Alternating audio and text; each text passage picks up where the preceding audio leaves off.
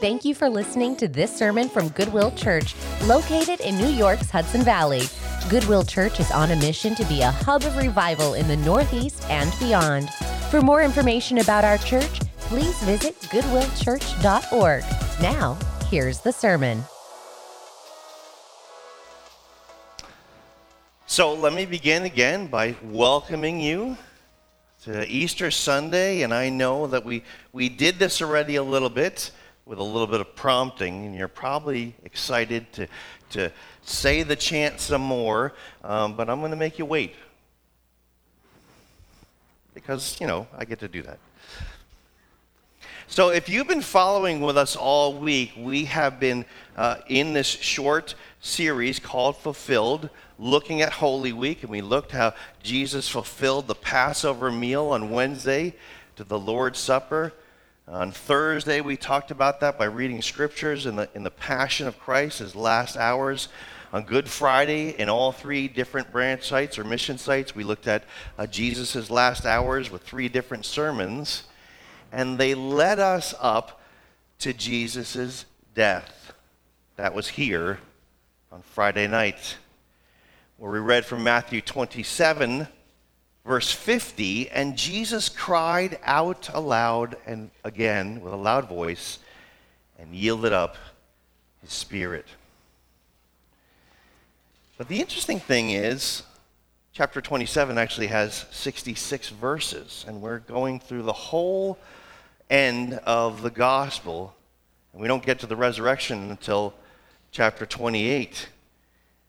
And so there's a couple of interesting things that we want to consider before we get to the resurrection. And we will get to it. But for now, we have to wait. And I think there's an interesting thing to tease out about this. The disciples too had to wait. In fact, that's what verse 1 of chapter 28 says. It says, now after the Sabbath, toward the dawn of the first day of the week, Mary Magdalene and the other Mary went to see the tomb. After the Sabbath.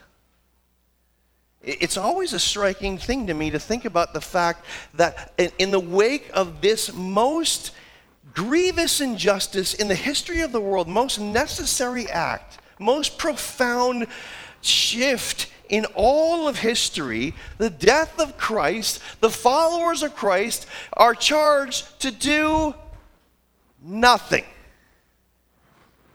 Right? You want to do something, we need to answer to this. And God has sovereignly ordained that the Sabbath day would happen next. So there's a whole day of them doing nothing but resting. Divinely appointed resting nonetheless, but resting. And so I'm going to have you wait just a little while before we say what we say with joy. We want to go back now and think about some of these verses because it helps us to see what it is that transitions in the wake of Jesus' death. His death and his resurrection are of paramount importance to the Christian faith. They are the bedrock of the Christian faith. And we want to see how these things shift. What happens? And Matthew uniquely records some rather strange and even unsettling things that happen immediately in the wake of Jesus' breathing his last. And so on Good Friday, we read, and Jesus cried out again with a loud voice and yielded up his spirit. And that takes us to verse 51. Let's read these verses. I'll read the verses. It says this, and behold, the curtain of the temple was torn in two from top to bottom, and the earth shook, and the rocks were split. The tombs were opened, and many bodies of the saints who had fallen asleep were raised, and coming out of the tombs after his resurrection, they went into the holy city and appeared to many. The centurion and those who were with him keeping watch over Jesus saw the earthquake and what took place. They were filled with awe and said, truly, this was the Son of God. There were also many women there looking on from a distance who had followed Jesus from Galilee, ministering to him, among whom were Mary Magdalene and Mary, the mother of James and Joseph, and the mother of the sons of Zebedee. Let's pray together. Heavenly Father, as we come this morning to your word, on this Resurrection Sunday, like any other Sunday, we want to pray and ask your Spirit to guide us, to shed your light on your word, that we would think and consider and feel and act upon your word in a way that's pleasing to you. Move in us now. Grow us. Conform us to the image of your Son. It's in his name that we pray these things. Amen. So, we have some short verses here, and they give this brief acknowledgement of the profound significance of Jesus' atoning death and of his resurrection. There's a foreshadowing here, right? And so we sometimes think, well, yes, Jesus died for my sins, and absolutely that's true. But his death as the Lamb of God brings an end to the entire infrastructure of Judaism. We want to think about what happens when Jesus dies. The end of the entire infrastructure of Judaism happens in a moment. Done. The entire religious life that orients around the temple and around the sacrificial system that's practiced within the temple as an offering of God, to God for our forgiveness ends. Jesus' death puts an end to it all. The temple signifies God's presence among his people, and the sacrificial system was a necessary accompaniment to the temple, enabling us as sinful people to be in his presence. Here's the thing. Everybody knows what these are, right? Signs. And different signs mean different things and serve different purposes. The stop sign, well, anybody want to take a guess? It means stop, right? It's not too complicated. Other signs give us a sense of identification. You're on Interstate 95. That's before Siri. Other signs, like the deer jumping in the middle of the road, tells us about something but isn't something. It's a sign that says, be aware that on this road we see lots of deer jumping out on the road. But it's not, the sign itself isn't the deer jumping, right? It's just something that tells us about something that's going to happen. It's something that points us to something else. Signs by nature are intended to point us to a thing which is a sign, not the thing itself.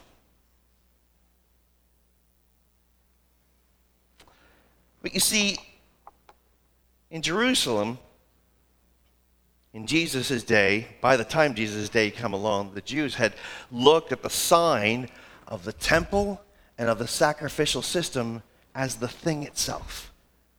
No longer did it point to Christ, but now it became the thing itself. And Jesus is saying, no, they point to me, and so when I come, they are now fulfilled. Their purpose has come to an end. Jesus had already done this when he celebrated the Passover meal with his disciples that we looked at on Wednesday night. What do we call that, by the way? We call it the Last Supper, right? It's Jesus' Last Supper, but it's also a meal signifying something else, or really someone else. The meal centered on a lamb, and Jesus not only partakes of that meal with his disciples, he fulfills it by becoming the Lamb of God who takes away the sins of the world. So too with the temple and the sacrificial system. They come to an end. So let's take a look at these verses again. We can look at these few verses, and we can see that here too Jesus is fulfilling the role of the temple, both in terms of God's presence and of the sacrificial system. Jesus' death immediately brings to an end the need for the temple, The veil being torn signifies the end of the temple, which will literally happen in AD 70. But here, the immediate theological necessity is wiped away. Consider the words from the writer of the letter to the Hebrews. He writes these words in chapter 10. He says, "Therefore, brothers, since we have confidence to enter the holy places by the blood of Jesus," there's his death, "by the new and living way that he opened for us through the curtain," there's the curtain, "that is his flesh." And so for many of us, we might be familiar with where the gospel writers talk about Jesus saying, "Tear down this temple, and in 3 days I'll build it again," as a sign that he actually is the temple. But here the writer of Hebrews is saying, from a very priestly perspective, Jesus is the temple. His torn flesh gives us access to God, not the torn veil. That's just a symbol of that, a sign. The torn veil gives us access to God without the mediation of a brick and mortar temple, but not without the mediation of the temple that is Jesus. We always need Jesus.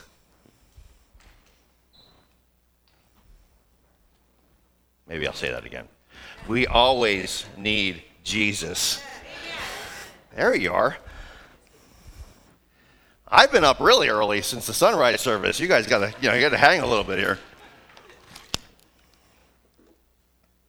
Matthew does something else interesting though, right? He gives these other signs, right? This earthquake, which seems to cause rocks to split and tombs to open. That's a little weird. And bodies of the saints rising up. That's unusual. And the fact is that they're really short, right? There's just this little brevity of verses, and the striking nature of them, not surprisingly, causes all kinds of debate among scholars about what this means, and this is by no means the place to discuss that. But let me just say two things that will help us get a handle on why these are here. The first one is this. These signs, the earthquakes, the tombs opening, are connected to the veil being torn. Matthew puts them together. And so we want to see that they're intended as fulfillment of the temple, the ushering in of new life, resurrection life, which points us to the second thing. Matthew does tell us of the rising of the saints in connection not solely with Jesus' death, but most importantly with his resurrection. We can see that in the verses here, right? The tombs also were open. Many bodies of the saints who had fallen asleep were raised and coming out of the tomb after his resurrection. So it's a little bit of a foreshadowing. In other words, these signs point to the inauguration of the kingdom of God. They give us a glimpse into the kingdom to come, a glimpse from the vantage point of the now of the kingdom into the not yet of the kingdom. I use that kind of language all the time here. If you're not here, we describe the kingdom as now and not yet, because when Jesus comes, he says the kingdom is at hand, but that's the now of it, and the not yet of it is the fullness of it that comes when he comes again to usher in the fullness of the kingdom, the consummation of the kingdom. And so in some ways, these little glimpses, the saints rising, a foreshadowing of the glorified bodies in resurrection, is the little glimpse from the now of the kingdom into the not yet of the kingdom. This gets us our eyes forward looking towards heaven, not looking back at the history of Jesus, but Jesus is saying, and Matthew is saying, look forward, look to the age to come. See the hope of that glory. That's what this is all about. Strange as they may be, even unsettling as they may be, this is what they point to. They provide for us, and let me say this boldly, a great and unshakable truth which rests upon the full weight of the infallibility of God's word, a hope. And most of the time, we simply can't see because the veil of the present evil age covers our eyes. But we do indeed have a hope of resurrection, because he is indeed risen. Wait, don't say it yet. I have that in my notes to make sure that you guys wouldn't jump in.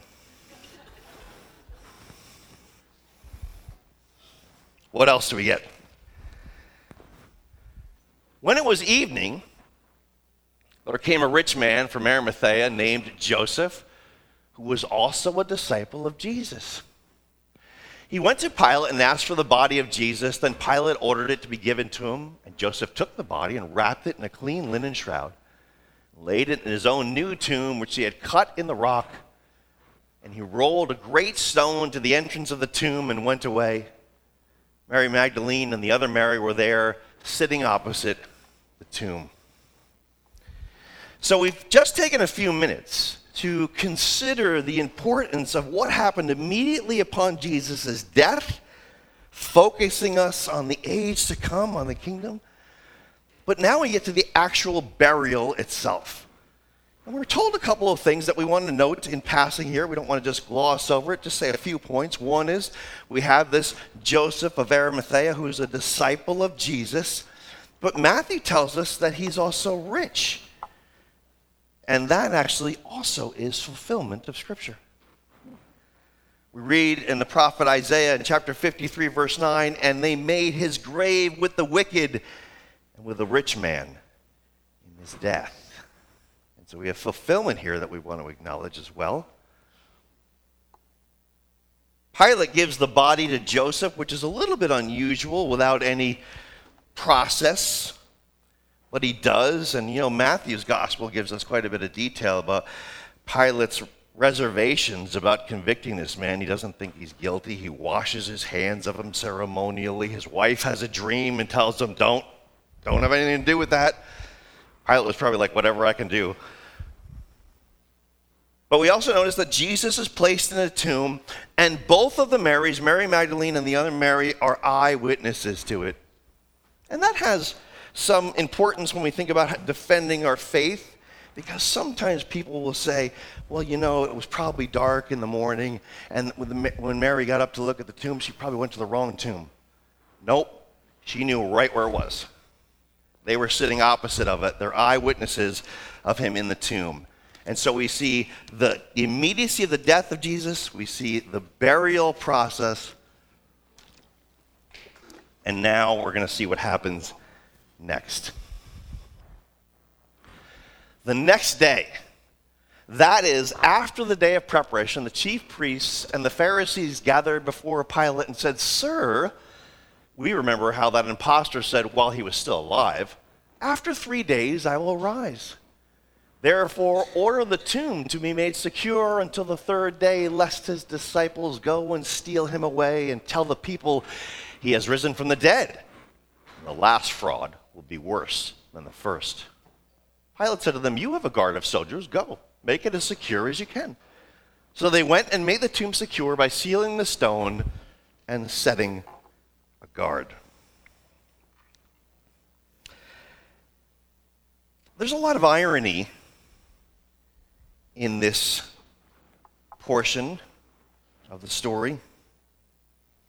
Irony is defined as a state of affairs or an event that seems deliberately contrary to what one expects and can often be amusing as a result. There's a lot of irony here, interesting irony in these passages. Let me see if we can point them out to you. Firstly, what day is it?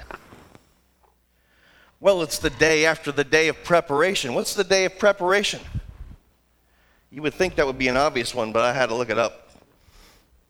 The day of preparation is the day set apart to prepare for Sabbath, which means the day of preparation is the day before Sabbath, which also means that the day after the day of preparation, the next day is what?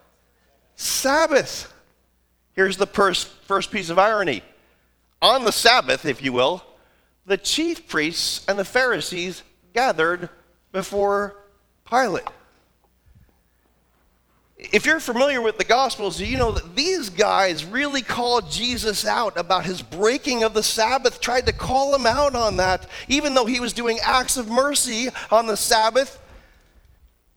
And here these guys are, the ones who are supposed to be exemplifying perfect Sabbath practice, and not only are they not observing the Sabbath, but they're conducting business, wicked business, deceitful business at that.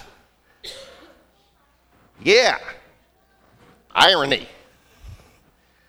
striking thing. What are you guys doing? That's what they're doing. They gather before Pilate and they pay homage to Pilate, sir. And then they degrade Jesus at the same time, calling him an imposter. And so we have that irony as well. They're conducting business on the Sabbath, but there's more irony. And that's this. And this is an interesting irony. It's an irony on top of an irony, if you will. You may have known this or noticed this if you read through the Gospels often enough. You notice the Gospels have this common pattern in them where the people that are supposed to know, that are supposed to get it when it comes to Jesus, when it comes to the Gospels, don't. The religious leaders, they're supposed to know and they often don't get it, and it's the ostracized and the ones that the religious leaders look down upon that are not supposed to get it, that do get it. You familiar with that? Maybe you've seen that. If you're reading the Gospels, you've seen it. That's definitely what happens all the time. But this is different. This is different. 3 different times in Matthew's Gospel, 3 different times in Mark's Gospel, in fact, all 4 Gospels document Jesus predicting his impending suffering, death, and resurrection. Matthew 16, if you're interested.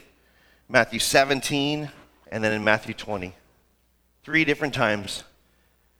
3 different times he does this. 3 different times he predicts his impending death and resurrection.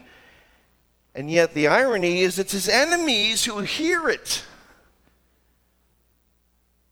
And they express not joy, of course, but concern. Now, they don't actually think he's going to rise from the dead, but they're concerned that his followers are going to use this teaching to perpetuate his movement.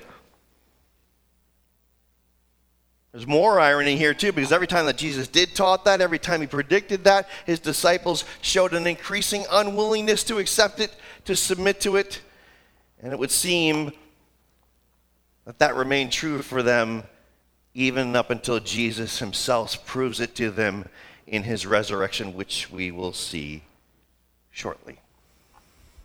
For now, let's simply say or note that God has providentially used the cynicism of his own enemies to further elevate his power and glory, which also is a rather wonderful irony.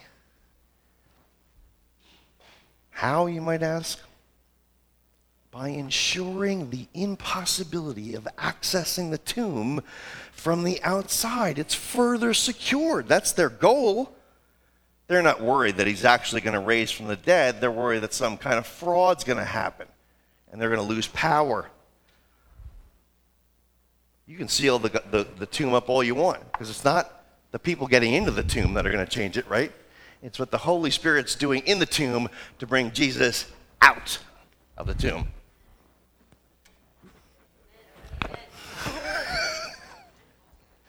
All together now.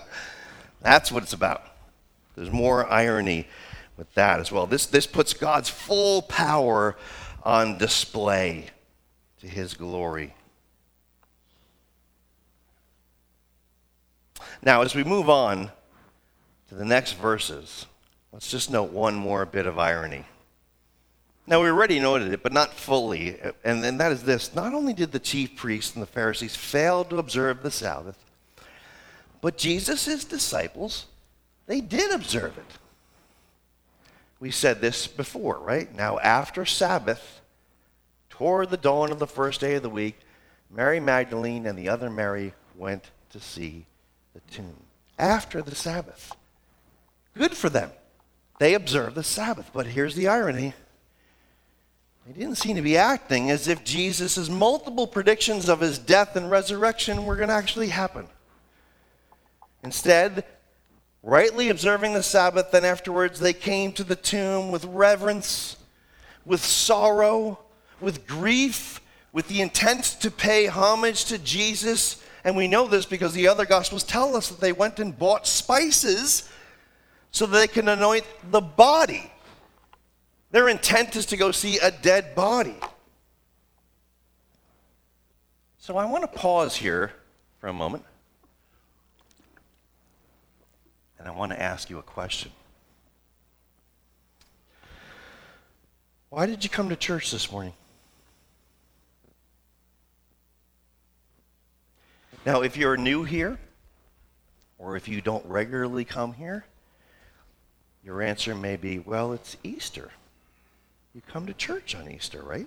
That's what you do.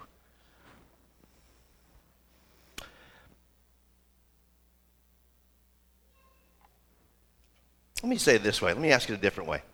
If I were to create a scale, and over on this side is the chief priests, the religious leaders, and over on this side is the disciples, in terms of how they responded to those predictions, where are you?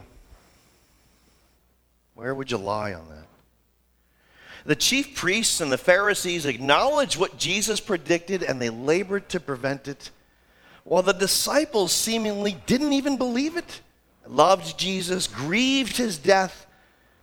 They didn't seem to believe. In fact, in Luke's gospel, the angel reminds them of this. We read, "He is not here," he says to them. "He is risen. Remember how he told you while he was still in Galilee that the Son of Man must be delivered into the hands of sinful men and be crucified, and on the third day rise." Another reminder for them. Now, Luke immediately tells us that they did remember his words, but for us here today, why do we come? Or if I may ask it differently, if coming to church today is so important because of what we celebrate, then what would prevent you from coming the rest of the year? If the resurrection is that central to your Christian faith, and what we sometimes say in church is that every Sunday is Resurrection Sunday, then why would you not come regularly? That's what I'm asking. Not just what it means, but how it impacts the rest of your walk, the rest of your life, throughout the rest of the year. And for all the knowledge that we can gain when we come to church on Easter Sunday or when we dig into Scripture in times of devotion, what matters most is whether or not you have had a sovereignly appointed encounter with the risen Christ. There you get it. There you get it. In Luke's gospel, the angel reminds them of what Jesus predicted, and immediately they remembered and began to live as if indeed Christ was resurrected, which is what they did. They told others. They went and told others. Now let's look at how Matthew highlights this all-important event. We read, "And behold, there was a great earthquake, for an angel of the Lord descended from heaven and came and rolled back the stone and sat on it. His appearance was like lightning, and his clothes white as snow. And for fear of him, the guards trembled and became like dead men. But the angel said to the women, 'Do not be afraid, for I know what you seek. You seek Jesus who was crucified. He is not here, for he has risen, as he said. Come, see the place where he lay. Then go quickly and tell his disciples that he has risen from the dead, and behold, he is going before you to Galilee. There you will see him. See, I have told you.' So they departed quickly from the tomb with fear and great joy and ran to tell his disciples. And behold, Jesus met them and said, 'Greetings.' And they came up and took hold of his feet and worshipped him. Then Jesus said to them, 'Do not be afraid. Go and tell my brothers to go to Galilee, and there they will see me.'" Okay. What were we supposed to be shouting this morning? Let's try it again. He is risen. He is risen. He is risen. So why are you here? Because he is risen indeed. Now, I asked why you came, right? But now let's do it a little bit more detailed. How did you get here? For some of you, it was a joy. For others of you, you barely got here, right? Kids and traffic. You hemmed and hawed about whether you'd go or not. A million different things could have gotten in the way. All kinds of what we call secondary causes. But guess what? You're here. You're here now, which means what? God has this sovereignly appointed time for you to hear what? That he is, in fact, risen indeed. And not just the chant that we do in the church, but the reality, the life-impacting fact that Jesus is risen from the grave, alive now, seated at the right hand of the Father, orchestrating his plan for his church, his bride. Now, he is risen indeed. Now.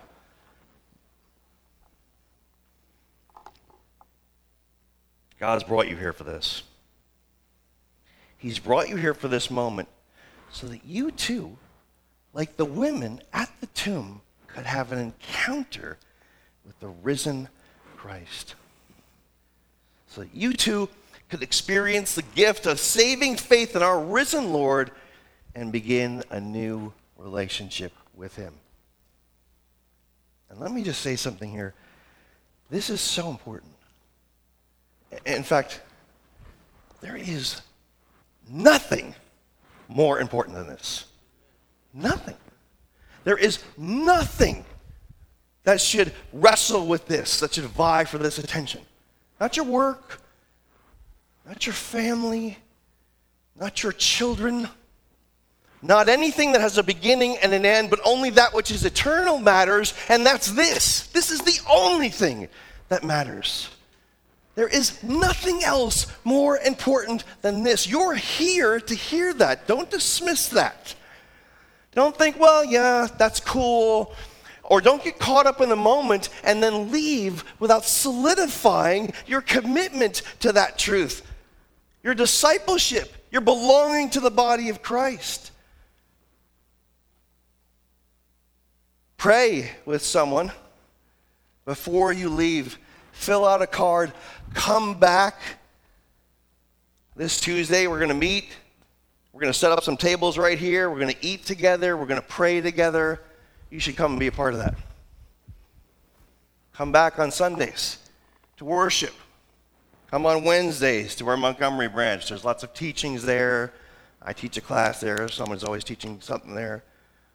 There's lots of programs for kids. Lots of ways for you to plug in and be part of the community of faith. Don't leave. Don't leave without locking that in. Let me tell you why. Because the moment you walk out this door, the world is going to tell you that was just hyped up emotion. The world is going to tell you that's not really true. It's a fraud. It's not scientifically viable. They're going to give you all that. They're going to convince you that the God moment that you're having right here is not really a God moment. Don't believe me? Well, Matthew says otherwise.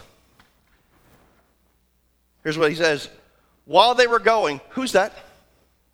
The disciples, in response to what Jesus says. So immediately after they're going, some of the guards went into the city and told the chief priests all that had taken place. Now, I just want to pause here for a moment and draw your attention to something interesting.